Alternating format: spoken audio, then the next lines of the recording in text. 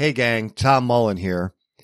Do you have a child who spends more time than you'd like in front of screens consuming low-quality content? Well, you can turn that screen time into something fun and worthwhile. I'm talking about Mini Coders, an educational game-based platform including companion apps made for kids with video tutorials, virtual assistant, and games where kids learn coding skills while they play in the Roblox metaverse, all under the safety and guidance of a virtual assistant and in-game tutors. Mini Coders is perfect for homeschooled, unschooled, or traditionally schooled children alike and helps them build 21st century skills and have a ball doing so.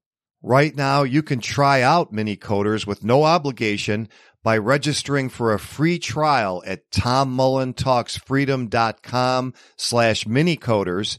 That's MINICODERS. Again, just visit tommullentalksfreedom.com/minicoders and start your free trial today. Every revolution starts in the minds of the people. Arm yourself for the war of ideas. Take back your life. Take back your liberty. Tom Mullen Talks Freedom. Hello, everyone, and welcome back to Tom Mullen Talks Freedom. Today, my guest is Thomas Eddlem. Thomas is a freelance writer who holds a master's degree in applied economics from Boston College. He has written for antiwar.com, the Foundation for Economic Education, the Future of Freedom Foundation, LouRockwell.com, and the New American Magazine, among others. He is also communications director for the Libertarian Party of Massachusetts. He just wrote a very interesting article for the Libertarian Institute called It's 1979, Not 2009, and we're going to discuss that today. So, Tom, welcome to the show. Oh, thanks for having me, Tom. You've got an interesting article on the Libertarian Institute that we will, of course, link to here. And it has to do with an event that everybody thinks is coming. There's got to be something coming because we've printed a tsunami of money over the last 14 years. And now all of a sudden, our central banker, Jerome Powell, is going to start raising interest rates dramatically. And I've heard we're going to have a 1929 style stock market crash and depression. I've heard we're going to have a melt up. What do you think is going to happen overall with the economy over the next couple of years? Well, has Powell actually said he's going to raise interest rates dramatically? I think the real interest rate is now at a record low if you account for inflation. Sure, the Fed has increased the rate from virtually zero to a little bit less than 1%. But if inflation goes from 5% last year to 8% this year, well, it's still a record low. And I think by the end of the calendar year, we're going to be looking at 10+%. I mean, we're recording here on June 9th, the evening before they release new CPI numbers. Tomorrow morning, they'll have the May CPI numbers out, and it's going to show a disaster. It's going to show, I think, probably in the neighborhood of 1.5% CPI price inflation for just the month of May. That's an 18% annual rate.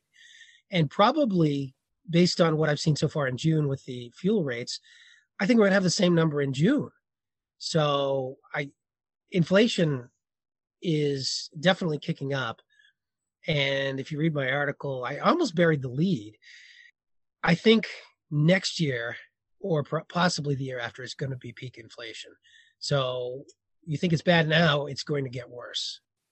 Now, a lot of people are saying, yeah, I mean, prices are never going back down, but that inflation has kind of a self-correcting mechanism in that, let's just say, if we're measuring the price year over year for May of 2021 coming out now, that those prices are a lot higher than the prices of January in 2021. And by September, we're going to be measuring the prices against last September's rates. So you still think that it's going to be as high as 15% next year over the prices we're paying now? Well, overall prices are going to go up based on history. Obviously, history can change, but if you look at the history of inflation in the United States and money production, the peak impact of money creation on inflation is postdated by about 3 years. So in the early 1970s, they printed a ton of money, but we didn't see the high price inflation until the mid 70s. And then the same thing. And then in the mid to late 70s, they printed a bunch of money, but we didn't see peak inflation until 1980. And I think that's going to happen again here. I think next year will probably be the peak from the 2020 money creation. And in 2020, they increased the money supply by 25%. That's never been done in American history. What happened in the 70s is they had two sequential years, or three, in one case, three sequential years of 10% monetary inflation. And that resulted in 10% or more price inflation. I'm not saying it's going to be a one-to-one.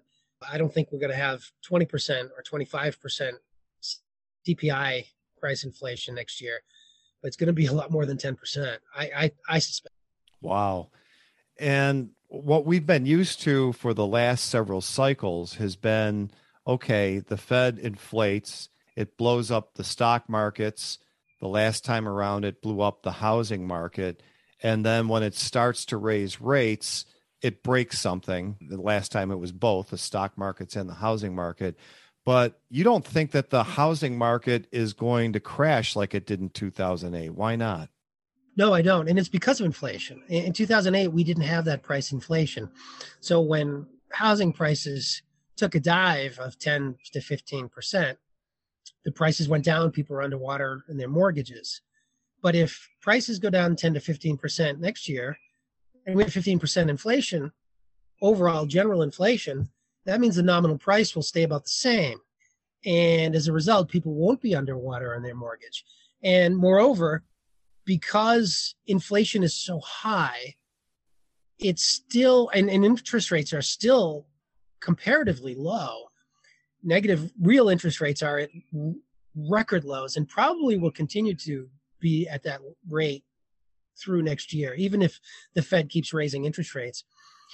It still makes sense to overpay for your house. I know that sounds strange, but if you know every year 10% of your mortgage is going to go away, it makes sense to just overpay for it and not worry about it. I still remember, I'm 56, moved out of the house when I was 22. I moved to Wisconsin and I came back, and this was 1989. Came back and told my dad, "Hey, Dad, guess what? I got this great one-bedroom apartment.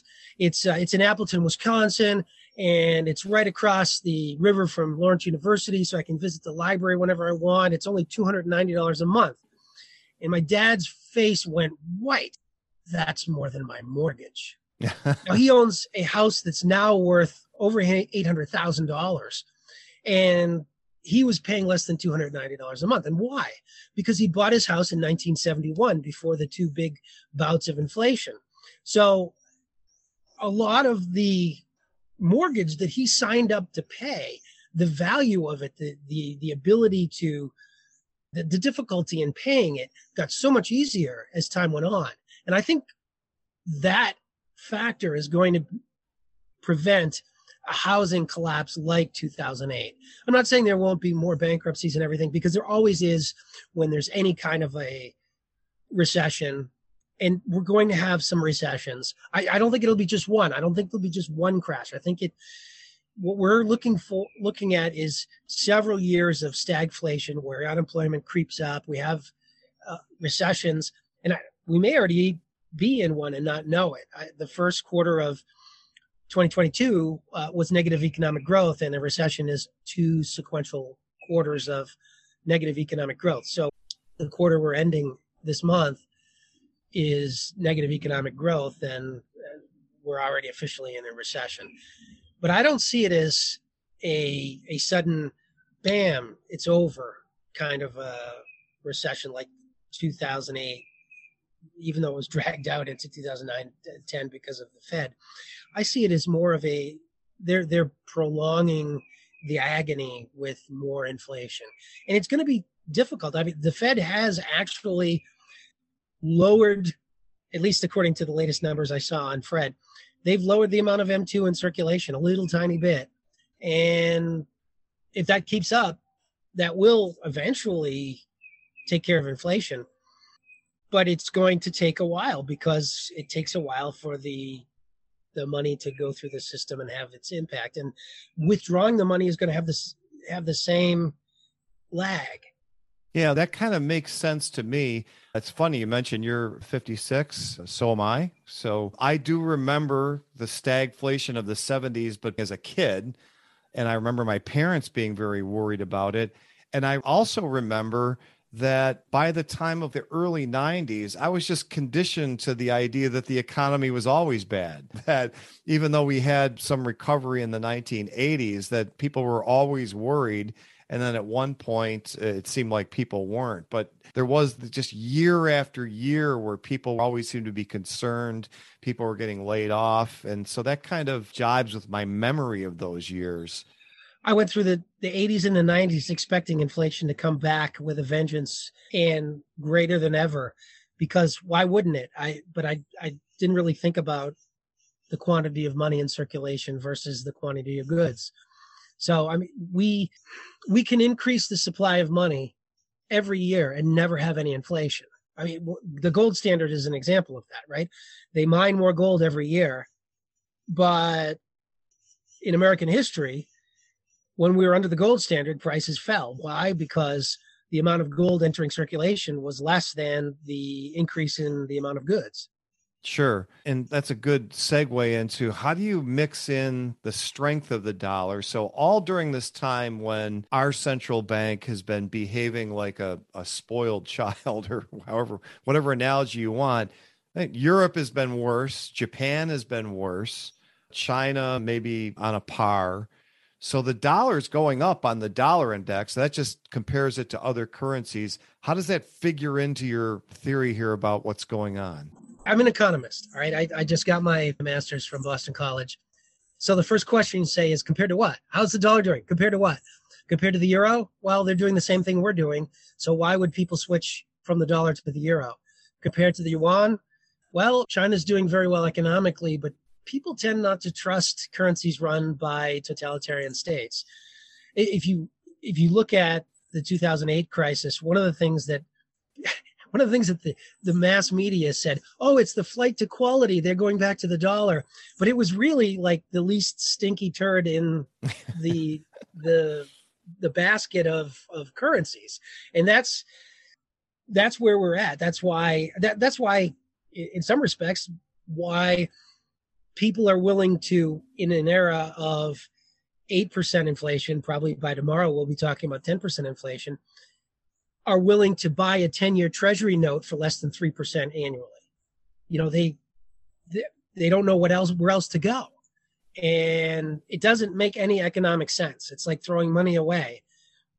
People are doing that because they don't know where else to go. I mean, if you're an investor right now, everything is really risky.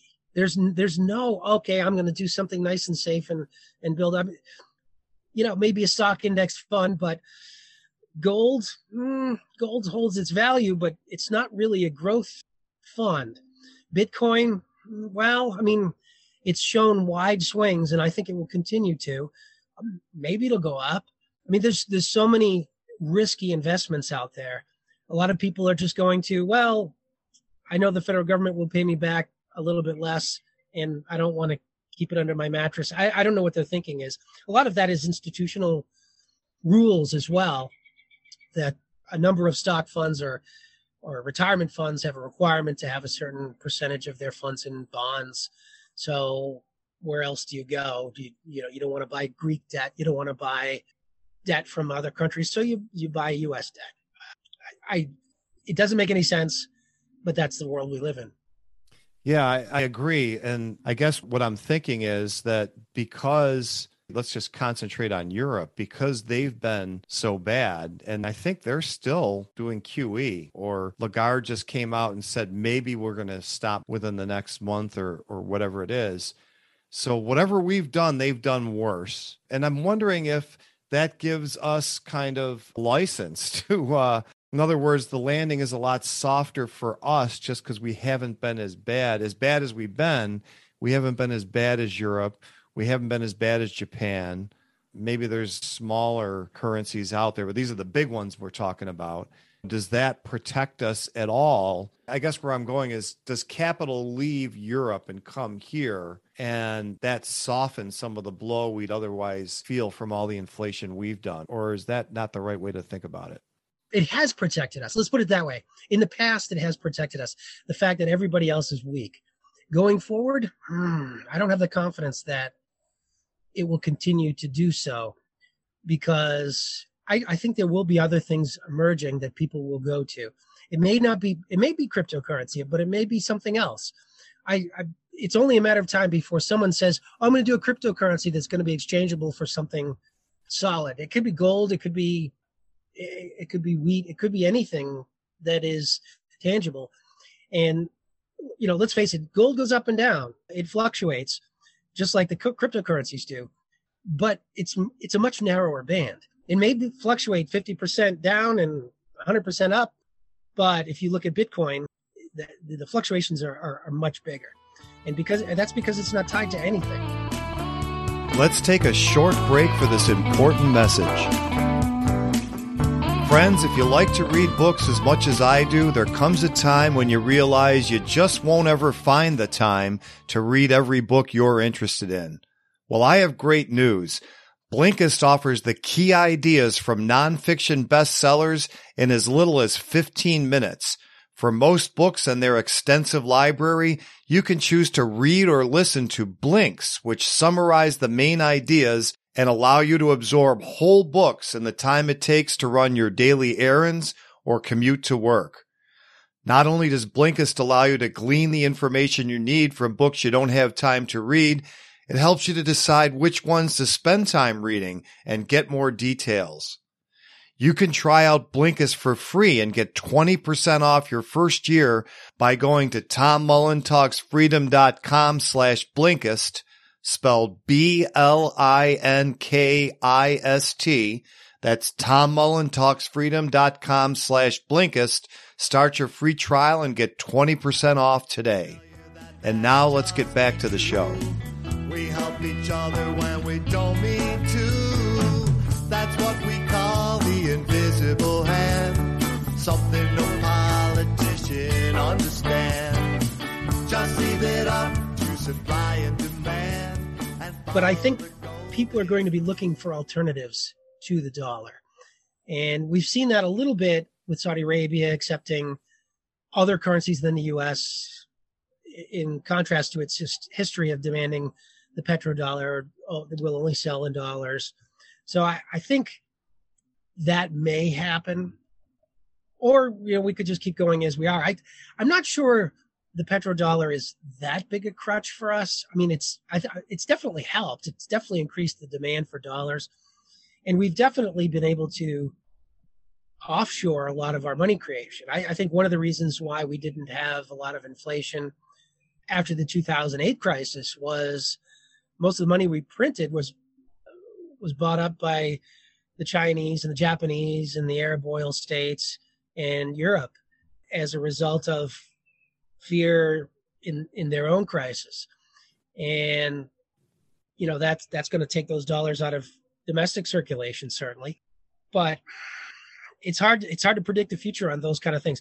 I want to say I've hedged my bets even on saying what peak inflation is in this country. I still think it's coming next year, not this year. But that's based upon some computer algorithms that I've run and just eyeballing the data and looking at the history.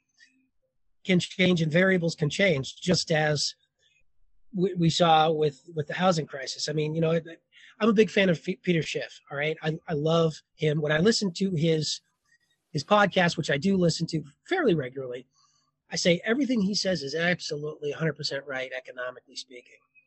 But I listen to his predictions and I think, I don't know. I don't know if he includes all of the variables in the equation. He sees the ones that the Austrians point out, but sometimes there are other variables. Like, for instance, I get the impression sometimes that he thinks that all money creation is cumulative to some sort of inflation down the road, and that, because everything we did from 2009 to present is created inflation. By we, I mean the Federal Reserve. Yeah. That the big crash is coming because of that. But I see the free market, the free enterprise system able to repair a lot of the damage as time goes on.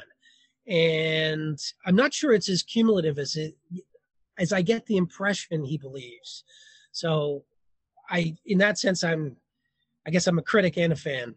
I'm holding hands with you on that. Sometimes I think Peter assumes that the world operates as rationally as he thinks, right? So well, that's true. And I think we all do that to some extent. We're like, look, this is not the way it should be. Well, this is the way it is, as you said. One comment I wanted to just point out when you said against what. So that is a kind of a thing that some people that look at a lot of data might miss. Okay, the dollar's going up. Well, it's not going up at the gas station that you visit. It's not going up at your supermarket for you. And on the flip side, and I always say this, we don't give investment advice on this podcast, but if you are looking towards maybe a correction in the stock market and some of those asset prices are going to go down and you hold a bunch of cash, okay, so I lost value over the last 6 months because inflation's 8%, so I lost 4% of my purchasing power if I go to the grocery store. But if I go and buy stocks off the NASDAQ, I increased my purchasing power. So the economy is not this monolithic thing that's all going up and down at once. No, absolutely. I mean, the CPI is a basket of goods, but the basket is selective based upon what the federal government thinks the average person it needs or uses. So, and Peter Schiff, give him credit.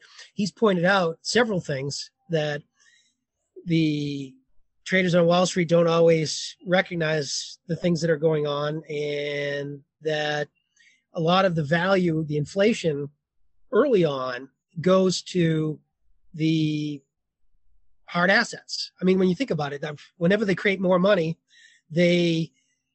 what gets inflated first? It's all the hard assets. That's where the smart money goes. So it's stocks, it's real estate, tangible things. And then after that comes the price increases at the grocery store, at the gasoline pump, at the hardware shop, and all the other things. So it seems like, I think you made a reference to this, that the world is kind of splitting up into camps. Well, two things I should say. Number one, also to your point that all things being equal, why we didn't get inflation during all those rounds of QE, this was also kind of the meat of that 30-year period where country after country was ditching socialism and becoming more market-based. Not laissez-faire by any means, but I think demand for dollars was rising because all those economies were now producing a lot more goods. And with the dollar as the reserve currency, that's one theory. I mean, it's just a theory, but it seems to fit the facts that you've got all these dollars being created, but you've got a lot more goods and services being created that are more likely than not going to cycle dollars at some point down the road. So that's one of my theories. But where I was going is now we're not going to be in a world where the dollar is the reserve. It may be the reserve for the biggest economies, but at least Russia, the so-called global South, I think China's got a foot in each camp, are trying to get off the dollar. So if we're in camps, if we just say that, the first conclusion would be, well, there'll be a lot less demand for the dollar. It won't be worth as much. But at the same time, if the euro goes down, we could get all that demand. How do you sort all that out? What do you think is going to happen in the next 5 years with the currency and what it does for can't sort it quality? out. There's too many moving parts. There's too many variables. I don't know. I do know this. The United States will continue to fall as a proportion of the global economy. I mean, when you think about it, in 1945, half of the world's GDP was American. I mean, we bombed all our competition, but half, and it has been going down ever since. And we're not that far from China overtaking us economically. And like you said, there are a lot of countries that have come out of absolute poverty that are now wealthy countries. I mean, I think of the Baltic states, Lithuania, Latvia, and Estonia. They were super poor. Now they're advanced economies doing very well. And it's not just there. There are, we're in the next 10 years, I predict we'll have advanced economies in Latin America, whether it's, I don't know whether it'll be Panama or Chile that is first admitted by the IMF as an advanced economy, but we'll have, and possibly even Africa too. There are a couple of countries that are doing quite well. Botswana is doing well. The Gambia is doing well, although they've had some political problems. Economically speaking, though, there's solid growth there in both of those countries. There's a couple of island states off the coast of Africa that are already advanced economies. So who knows? The demand will continue to increase as long as new countries throw off socialism, like you say. And that'll make the United States less economically dominant, maybe not less militarily dominant, but at least less economically dominant. Sure. And we had the Asian tigers in the 90s and the early 2000s. And of course, China led the way there. But there's a tremendous amount of potential in Africa. If a renaissance like that occurred there, all those natural resources, because you still have a lot of countries that are living in 1981 when do they know it's Christmas, right? So a huge potential there for another renaissance as far as market economies go. What do you think the world looks like 10 years from now? Is it better by our standards, more capitalist and more wealthy and freer, or is it worse? I think it's better. The United States won't be much better. Right now, if you look at American per capita economic growth, real per capita economic growth, inflation adjusted, it increased by leaps and bounds throughout the 19th century, throughout the early 20th century, really even up until the 1970s, until we got rid of the gold standard. I'm not saying that was the single cause, but we grew very, very fast.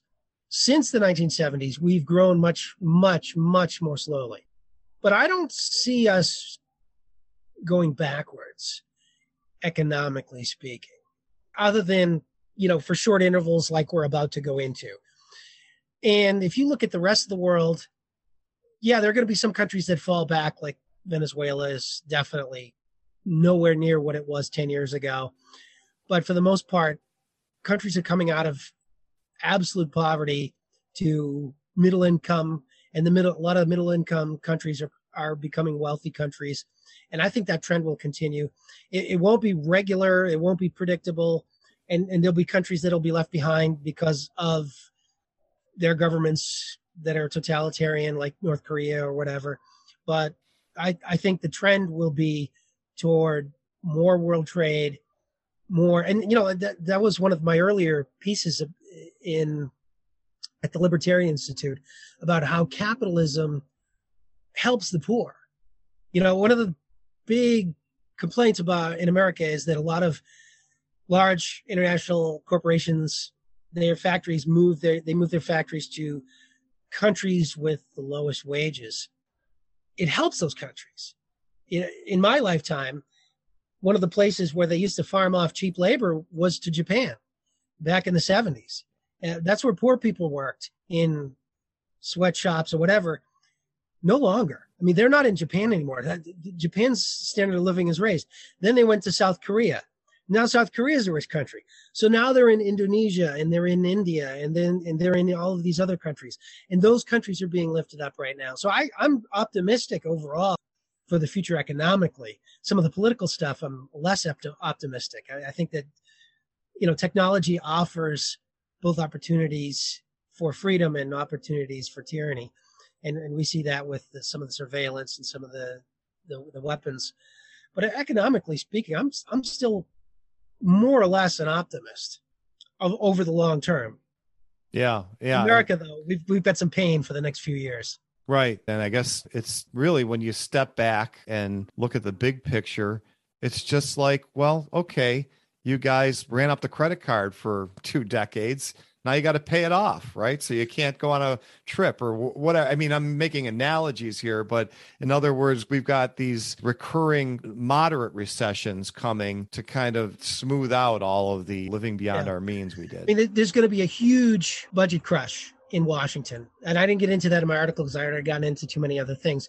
But when you think about it, when they raise, we have a $30 trillion national debt, 31 trillion, whatever it is.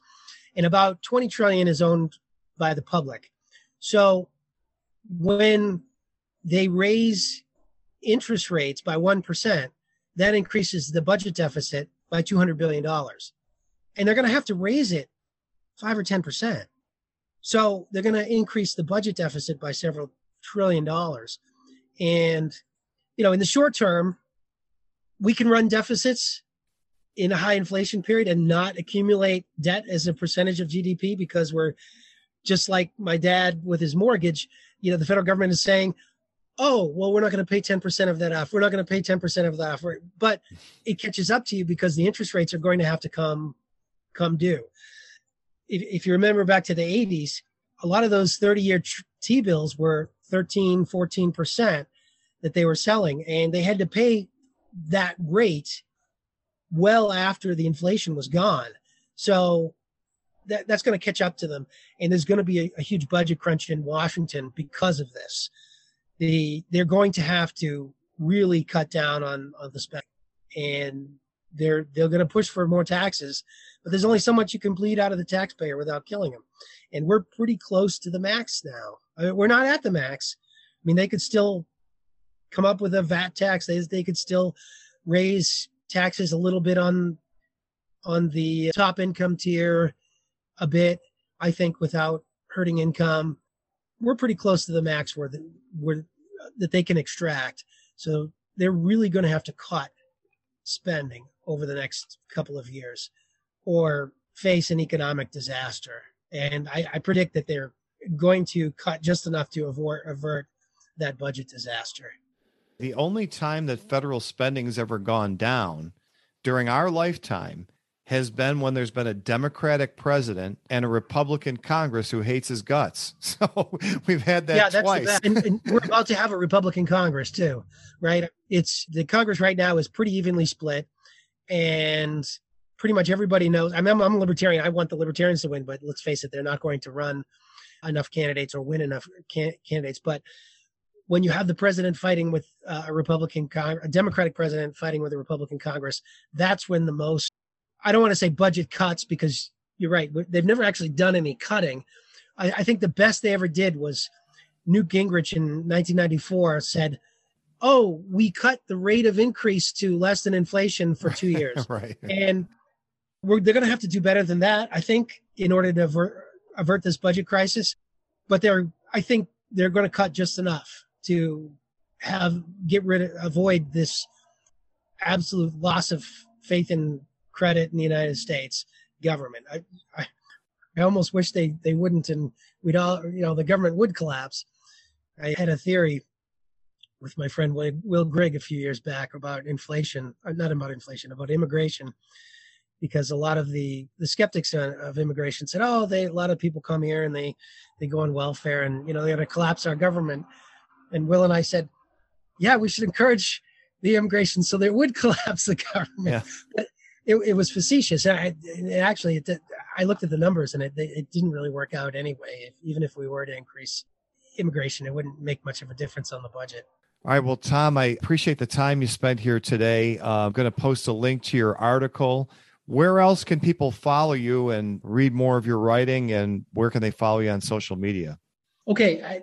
I mostly write for the Libertarian Institute. I have written for the Foundation for Economic Education and a few other places. I'm pretty active in the Libertarian Party politics. So the LP of MA, the Libertarian Party of Massachusetts.org. I write for their blog, pretty much everything for their blog. A lot of that's Libertarian Party politics stuff, though, so not necessarily of general interest. I think that's the best way. I mean, they could always friend me on Facebook or Twitter. My handle is at Teddlem, Teddlem. That's about it. I think if they do that, that'll be great. All right. Well, we'll link to as much of that as we can. And again, I thank you for stopping by, and please do keep checking my work. Now that you're a credentialed economist, I appreciate the tips that you send me on Facebook privately, and those are always a great help. Thanks for stopping by. Yeah, well, I listen to the podcast, so I appreciate it. Thank you. All right, friends, that's going to do it for today. Don't forget that if you haven't already, check out my Patreon at patreon.com/Tom Mullen Talks Freedom. There's all kinds of additional content there, including my online courses, the first of which has already been uploaded, and a lot more to come. So that's patreon.com/Tom Mullen Talks Freedom.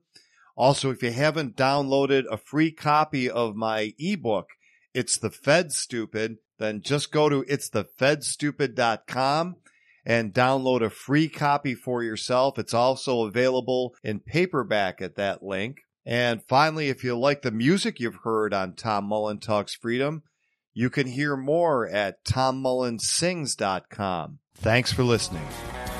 The war of ideas has only just begun. Arm yourself with the knowledge you need by heading to TomMullenTalksFreedom.com and subscribing to our email list. And remember, every revolution starts in the minds of the people.